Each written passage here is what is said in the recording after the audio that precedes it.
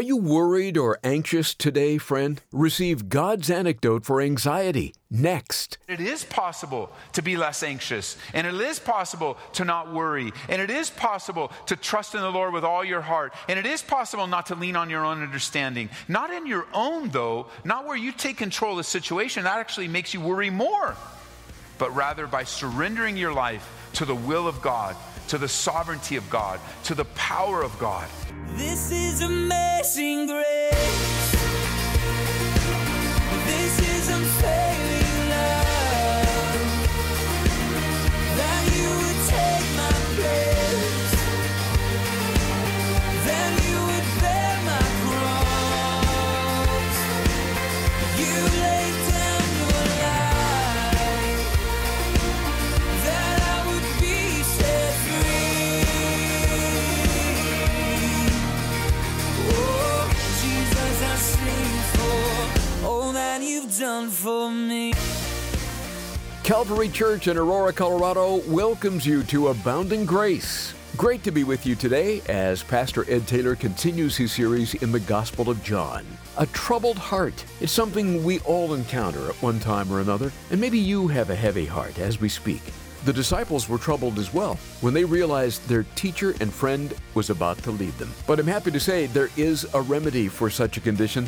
Turn to John chapter 14 and let's draw much needed comfort and perspective from the words of Jesus. Here's Pastor Ed. Open your Bibles to Philippians chapter 4. We're going to start at Philippians 4 and we will end up in John chapter 14, which is a new chapter for us. The title of my message today is Jesus' Answer for Troubled Hearts, Part 1. Jesus answered for troubled hearts, Part 1. And that will be the topic of our studies in the next couple weeks. Now, recent research revealed that last year, 1 out of 20 people reported as being worried, depressed, or anxious. 1 out of 20, that's 5%. If you take the 5% and you apply it to the population of our country, that amounts to 16,223,234 people said last year that they were worried, anxious, or depressed. Now, just to get the scope of what that means, on a daily basis last year, I'm sure it's unchanged or increased this year, 44,447 people are really going through it and responding to the stress and pressures of life with worry, anxiety, and great difficulty. Studies suggest that high levels of stress and worry can actually lead to a number of diseases, including heart attacks, ulcers, depression, even nervous breakdowns. Even cancer is said to be stress-related. Certain types of cancers can be stress-related. And one person said up to 90% of doctor visits in the USA may be triggered by a stress-related illness. I mean, that's upon us. We live in a very difficult world, a very stressed out world. When you hear a title, Jesus Answered to Troubled Hearts, you may yourself today have a troubled heart, filled with all sorts of anxiety and difficulty, maybe even bordering on or in depression. Just really discouraged right now. Just really going through it. It was George Mueller, and by the way, if you want a book that will increase your faith, you can pick up a little paperback. I think it's an autobiography of George Mueller, and it's his life of faith. He was used mightily of God to build many orphanages and minister in England many years ago by faith. And his book is very encouraging. It was George Mueller that said, the beginning of anxiety is the end of faith, and the beginning of true faith is the end of anxiety. It's so true. Part of the battle that you and I face as believers, as followers of Jesus, is this ongoing fight between the flesh and the spirit. That's how the Bible describes it, the flesh lusting against the spirit. But put into terms that you may be more relatable, that's the human side of you fighting against God's desire for your life, the power of God's Spirit in your life, the human part. Fear, anxiety, those things are normal and they're very human, but they fight against the spiritual part of our lives. They undermine our faith. They undermine our trust in the Lord. And so it becomes a battle. This flesh against the spirit battle becomes a battle of fear versus faith, anxiety versus assurance. And for many of you listening in to me, this is an intense battle in your life, because worry and anxiety and fear are real, true emotions that so many of us face on a regular basis. For some, you could even say that it's a big issue in your life, or it's the issue. I know for me personally, worry and anxiety is a part of my life. And it has been even more in the later years. It's just been one of those things where I need to learn to cast my cares upon the Lord daily, constantly, continually. But worry, anxiety, and fear are true for the believer and the non-believer alike. For the believer, though, worry is like an acid. It eats away at the very core of our trust in Jesus Christ. And usually the way it works is when things are going the way that we want them to go, we don't worry very much. But when things are not going the way that we want to, worry is one of those responses. And then worry leads to anxiety, and then anxiety leads to discouragement. Discouragement leads to depression, and it's a recipe for disaster spiritually. Worry and fear, it's been said, are like Siamese twins. Anxiety is a thin stream of fear trickling through the mind. If encouraged, it cuts a channel into which all other thoughts are then drained out. And then that's all that you do is worry. It's all that you do is our concern. It's all that you're just consumed by it. And the Bible has much to say about worry and anxiety, because God, as a compassionate God, He cares for us. And He wants us to walk through in victory these things that beset us, but once laying them aside and while allowing the Holy Spirit to minister to us, we can walk with confidence. So the Bible has much to say, like it does in Philippians chapter 4. There is insight and an answer, not the only answer, but an answer to anxiety, an answer to worry, an antidote, if you will. And there's at least 5 things that we see in this section of Scripture, beginning in verse 6, that will really help you, especially those of you that deal with worry all the time. And you're just a worrier, and you're over-concerned. Verse 6 of Philippians chapter 4. Be anxious for nothing, but in everything by prayer and supplication, with thanksgiving, let your requests be made known to God. And the peace of God, which surpasses all understanding, will guard your hearts and minds through Christ Jesus. Finally, brethren, whatever things are true, whatever things are noble, whatever things are just, whatever things are pure, whatever things are lovely, whatever things are of good report, if there's any virtue, if there's anything praiseworthy, meditate on these things. The things which you learned and received and heard and saw in me, these do, and the God of peace will be with you. God has a word for anxiety. You see, even though anxiety and worry are normal emotions, they can very easily become crossing the line and become something that is a sin in our lives, not trusting the Lord. There is a place for normal feelings, for sure. But the Bible's clear that if we're not careful, it can easily become a sin where we're just simply not trusting in the Lord. We're just simply not relying on Him. And we want to be careful. We don't ever want to go to that place. It's possible to allow the circumstances of life to so take our eyes off the Lord that we're not in the place that He desires. So there's 5 things here that will help us. And I'm just going to use words, just one word for each point. Number 1, when it comes to anxiety, stop. Stop it. That's what the Bible says. Be anxious for nothing. There's a point where we then take control of our lives and we stop. We recognize it and we stop in that moment. The word anxious is used some 19 times in the New Testament. It actually comes to us from 2 Greek words. One word meaning the mind and the other word meaning divide. And that's the definition that we have. To be pulled in different directions. That's what anxiety means. Or like James would put it, to be double-minded. Double-minded. The problem with being double-minded is that the Bible says a double-minded man is unstable in all his ways. So how careful we need to be. Anxiety and worry causes us to be double-minded. We're double-minded as we have one mind for the Lord, and the rest of our mind is taken away by worrying about our situation. Worry literally divides the mind and makes a person unstable. You know, the Old English root for worry is actually to strangle. And that's exactly what it does. Strangles us. Number 2, seek. Seek. In everything, he says, pray. The antidote to worry is to pray and to cast your cares upon the Lord. Why? Because he cares for you. That's what Peter said. Not only are we to stop where we're at, but in the very next moment, we're to begin to pray and ask the Lord with our prayers and supplications to meet us where we're at. Surrender the situation. Surrender the person. Surrender whatever it is that has captured your mind and caused you to be double-minded. Pray. Redirect all your energies into this one activity. Be prayerful. There will be many times when I have sleepless nights where I'll just pray through this scripture. I'll wake up and I'm like, man, it's 1 o'clock in the morning. I need to be asleep. It's 2 o'clock in the morning. I need to be asleep. But then I'll start praying, Lord, you said that I'm to be anxious for nothing.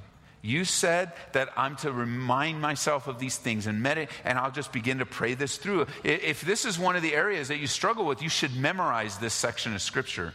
You should put it in your heart, because the Bible says that when you hide things in your heart, you won't sin against him.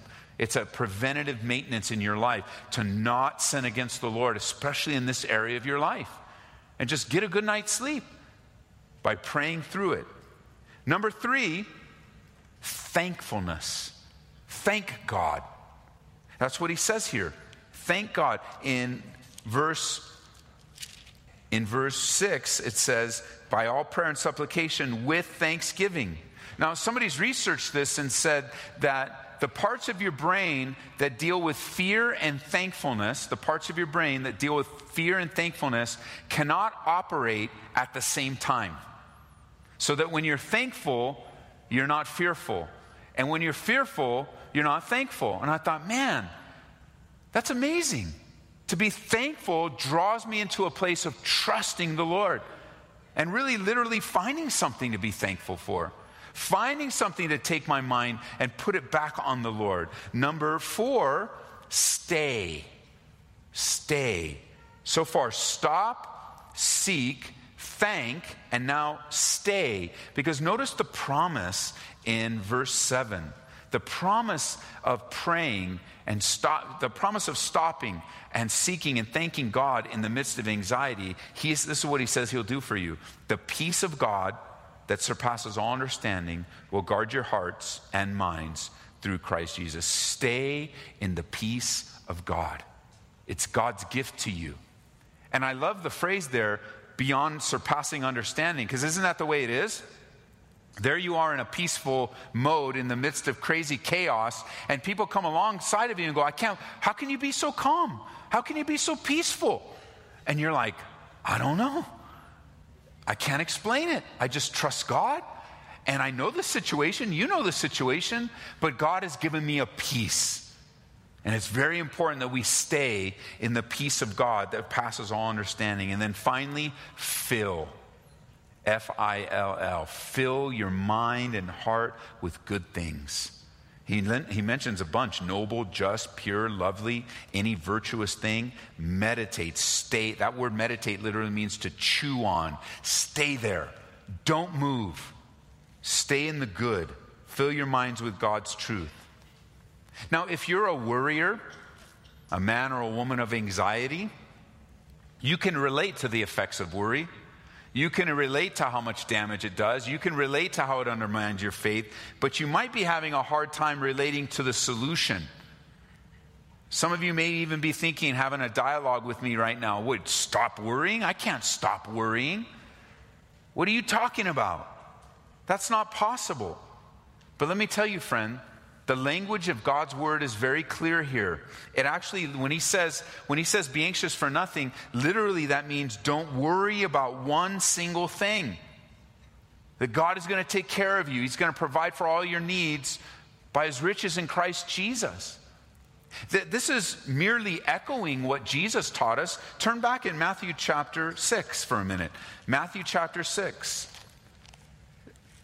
These are mere echoes, the Holy Spirit speaking through Paul, of what Jesus taught us earlier. That it is possible to be less anxious, and it is possible to not worry, and it is possible to trust in the Lord with all your heart, and it is possible not to lean on your own understanding. Not in your own, though, not where you take control of the situation. That actually makes you worry more.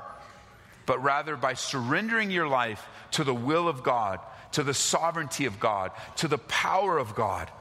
Notice what Jesus says here in Matthew chapter 6. We'll pick up in verse 24. Verse 24 is an interesting verse when Jesus says, "No one can serve two masters. He'll either hate the one or love the other, or else he'll be loyal to the one and despise the other. You cannot serve God and mammon." This little verse is put in between Jesus' teaching on money and Jesus' teaching on worry. And oftentimes, worry is directly related to money issues. And Jesus is simply saying, look, you can't serve two masters. You can't go after the buck and serve me effectively. And as you serve me effectively, I'll give you wisdom on how to use money for the kingdom. You can't do both. You can't lay up for yourselves treasures on earth and expect your life to be fully pleasing to the Lord, as Jesus just taught on that. But more importantly, as you read on, he says, "Therefore, I say to you," verse 25, "don't worry about your life, what you're going to eat, what you're going to drink, nor about your body, what you're going to put on. Isn't your life more than food, and the body more than clothing?" Verse 26, "Look at the birds of the air, for they neither sow nor reap nor gather into barns, but your heavenly Father feeds them. Are you of not more value than they?" And the answer to that question is, yes, of course you're more valuable than birds. You're more valuable than animals. You are the only created thing that God created in his image. You're the only one that Jesus was sent for his blood to forgive you of your sins. You're far more valuable than animals. You're far more valuable than birds. Notice he says in verse 27, "Which of you by worrying can add 1 cubit to his stature? So why do you worry about clothing? Consider the lilies of the field, how they grow and neither toil nor spin. And yet I say to you that not even Solomon in all his glory was arrayed like one of these. So if God so clothes the grass," verse 30, "of the field, and today is and tomorrow is thrown into the oven, will he not much more clothe you, O you of little faith?" These illustrations are beautiful because we can use them today. I mean, these are things that Jesus saw with his own eyes, and so do we. We see the birds of the air. They don't have a job. They're not showing up at work, clocking in and out. I've never met a bird on the sidewalk in front of my house doing this. "I can't believe it. I can't believe it." And if I had a chance to go, "What's wrong, little bird?" "I can't pay my mortgage. I don't know what I'm going to do. They're going to kick us out of the nest. And then you never had a bird. As a matter of fact, the birds would not do that on my sidewalk in front of my house because they have taken over my porch. They think it's theirs. They didn't sign a lease agreement with me. I've got a woodpecker now that thinks my house is food for him. That's a Bible study for another time about not being angry and vengeful for the woodpecker that's destroying our house. But God provided my backyard with all the worms for them. God provided my house for that knuckle-headed woodpecker that will not leave. No, I'm not upset about it at all or anything like that. But seriously, the birds are taken care of. No problem. They have no worries or cares or concern. And then, of course, this time of the year for us in Colorado with the snow and the melt and everything, the Rocky Mountains are just gorgeous. They're just amazingly gorgeous. Arrayed, more beautiful than Solomon in all his glory. And then when the springtime comes back and everything turns green again and everything's beautiful again after that dormant season, we look at God's creation. Even though it's fallen creation, been touched and tainted by sin, it's gorgeous. And again, God has made something beautiful for us, for something that's just going to go away again. And Jesus is saying to us, you see the birds, they're fine, they're taken care of. Some of them are huge. They have so much food. They have a place to stay. You see the beautiful creation. You see the flowers. You see the mountains. I mean, if God takes care of those types of things, won't he take care of you?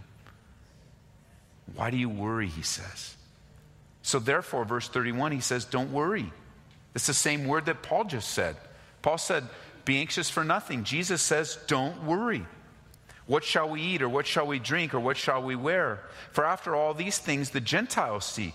For your heavenly Father knows that you need all these things, but seek first the kingdom of God and his righteousness, and all these things will be added to you.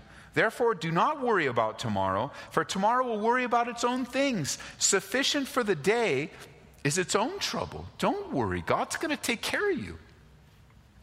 I have found in our culture, worry is often associated not with the basic necessities of life. Worry is often associated with the excesses of life, because we're so blessed. We have so much. And we worry about this and we worry about that. In a general sense, this items of food and clothing and those types of things, it's out of excess. What will I lose and what will happen to me? And instead of just seeking first the kingdom of God, certainly, friends, there are other sources of worry and anxiety. I know that to be true. But nonetheless, we're to not worry and trust in the Lord with all of our hearts. Today on Abounding Grace, we've uncovered the remedy for the troubled, anxious heart. Pastor Ed, I like these 5 things that you gave us that will help us deal with worry. 1, stop. 2, seek. 3, thank. 4, stay. And 5, fill. So what do you say we close our time together, seeking the Lord in prayer? Would you pray right now for that person listening that is anxious or even depressed? You know, Larry, I'd love to. This is such a common part of the human experience that before I do pray, I just want to affirm to you that you're not a bad Christian because you deal with this. You deal with anxiety. You deal with a troubled heart, worry. I mean, I think that it's like, I wish we didn't. I wish we had that confidence. I know people that are very rarely do they deal with this. But for folks like me, this is an area of my life I need that drives me and continually draws me to the love of God. And so, Father, I do pray for those listening, both now and in the future, that deal with this worry and just really do have troubled hearts. I think of the widow or the widower. I think of the child that can't see their grandparents. I think, God, of the troubled pastors and leaders and the marriages on the edge and those that are addicted and those that just have human fears. I pray that you would comfort them. Your word is clear that we can trust you and come right into the throne room of grace to find help in time of need. So help us, God, as we commit ourselves to you in Jesus' name. Amen. And friend, if you'd like us to pray more specifically for you, jot down a prayer request and send that off to us by email. You can do that right now at aboundinggraceradio.com under Contact Us. If you'd like to hear the message from the Gospel of John again, visit our website at aboundinggraceradio.com. You can subscribe to the Abounding Grace podcast there too at aboundinggraceradio.com. We also offer an app, which is another great way to listen to Pastor Ed. Just search for Ed Taylor. Each month we pick out a book we think can really help your walk with the Lord and encourage you in the Lord. Today we're pleased to offer you another excellent resource. It's a book by E.M. Bounds on prayer. Now you might think of it as 7 books in one, and it contains inspiring reflections on the power of prayer. It's broken down into short chapters so you can read in bite-sized portions. It's a great way to start the day and an excellent addition to your quiet time with God. Request your copy of the book titled E.M. Bounds on Prayer today. To get a copy for a donation of $25 or more, just call us at 877-30-GRACE. That number again, 877-30-GRACE.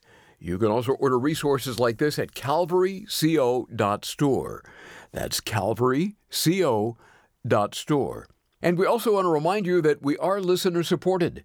Abounding Grace airs all across the nation on stations like this one. But in order to do this, we look to our listeners to help cover some of the costs.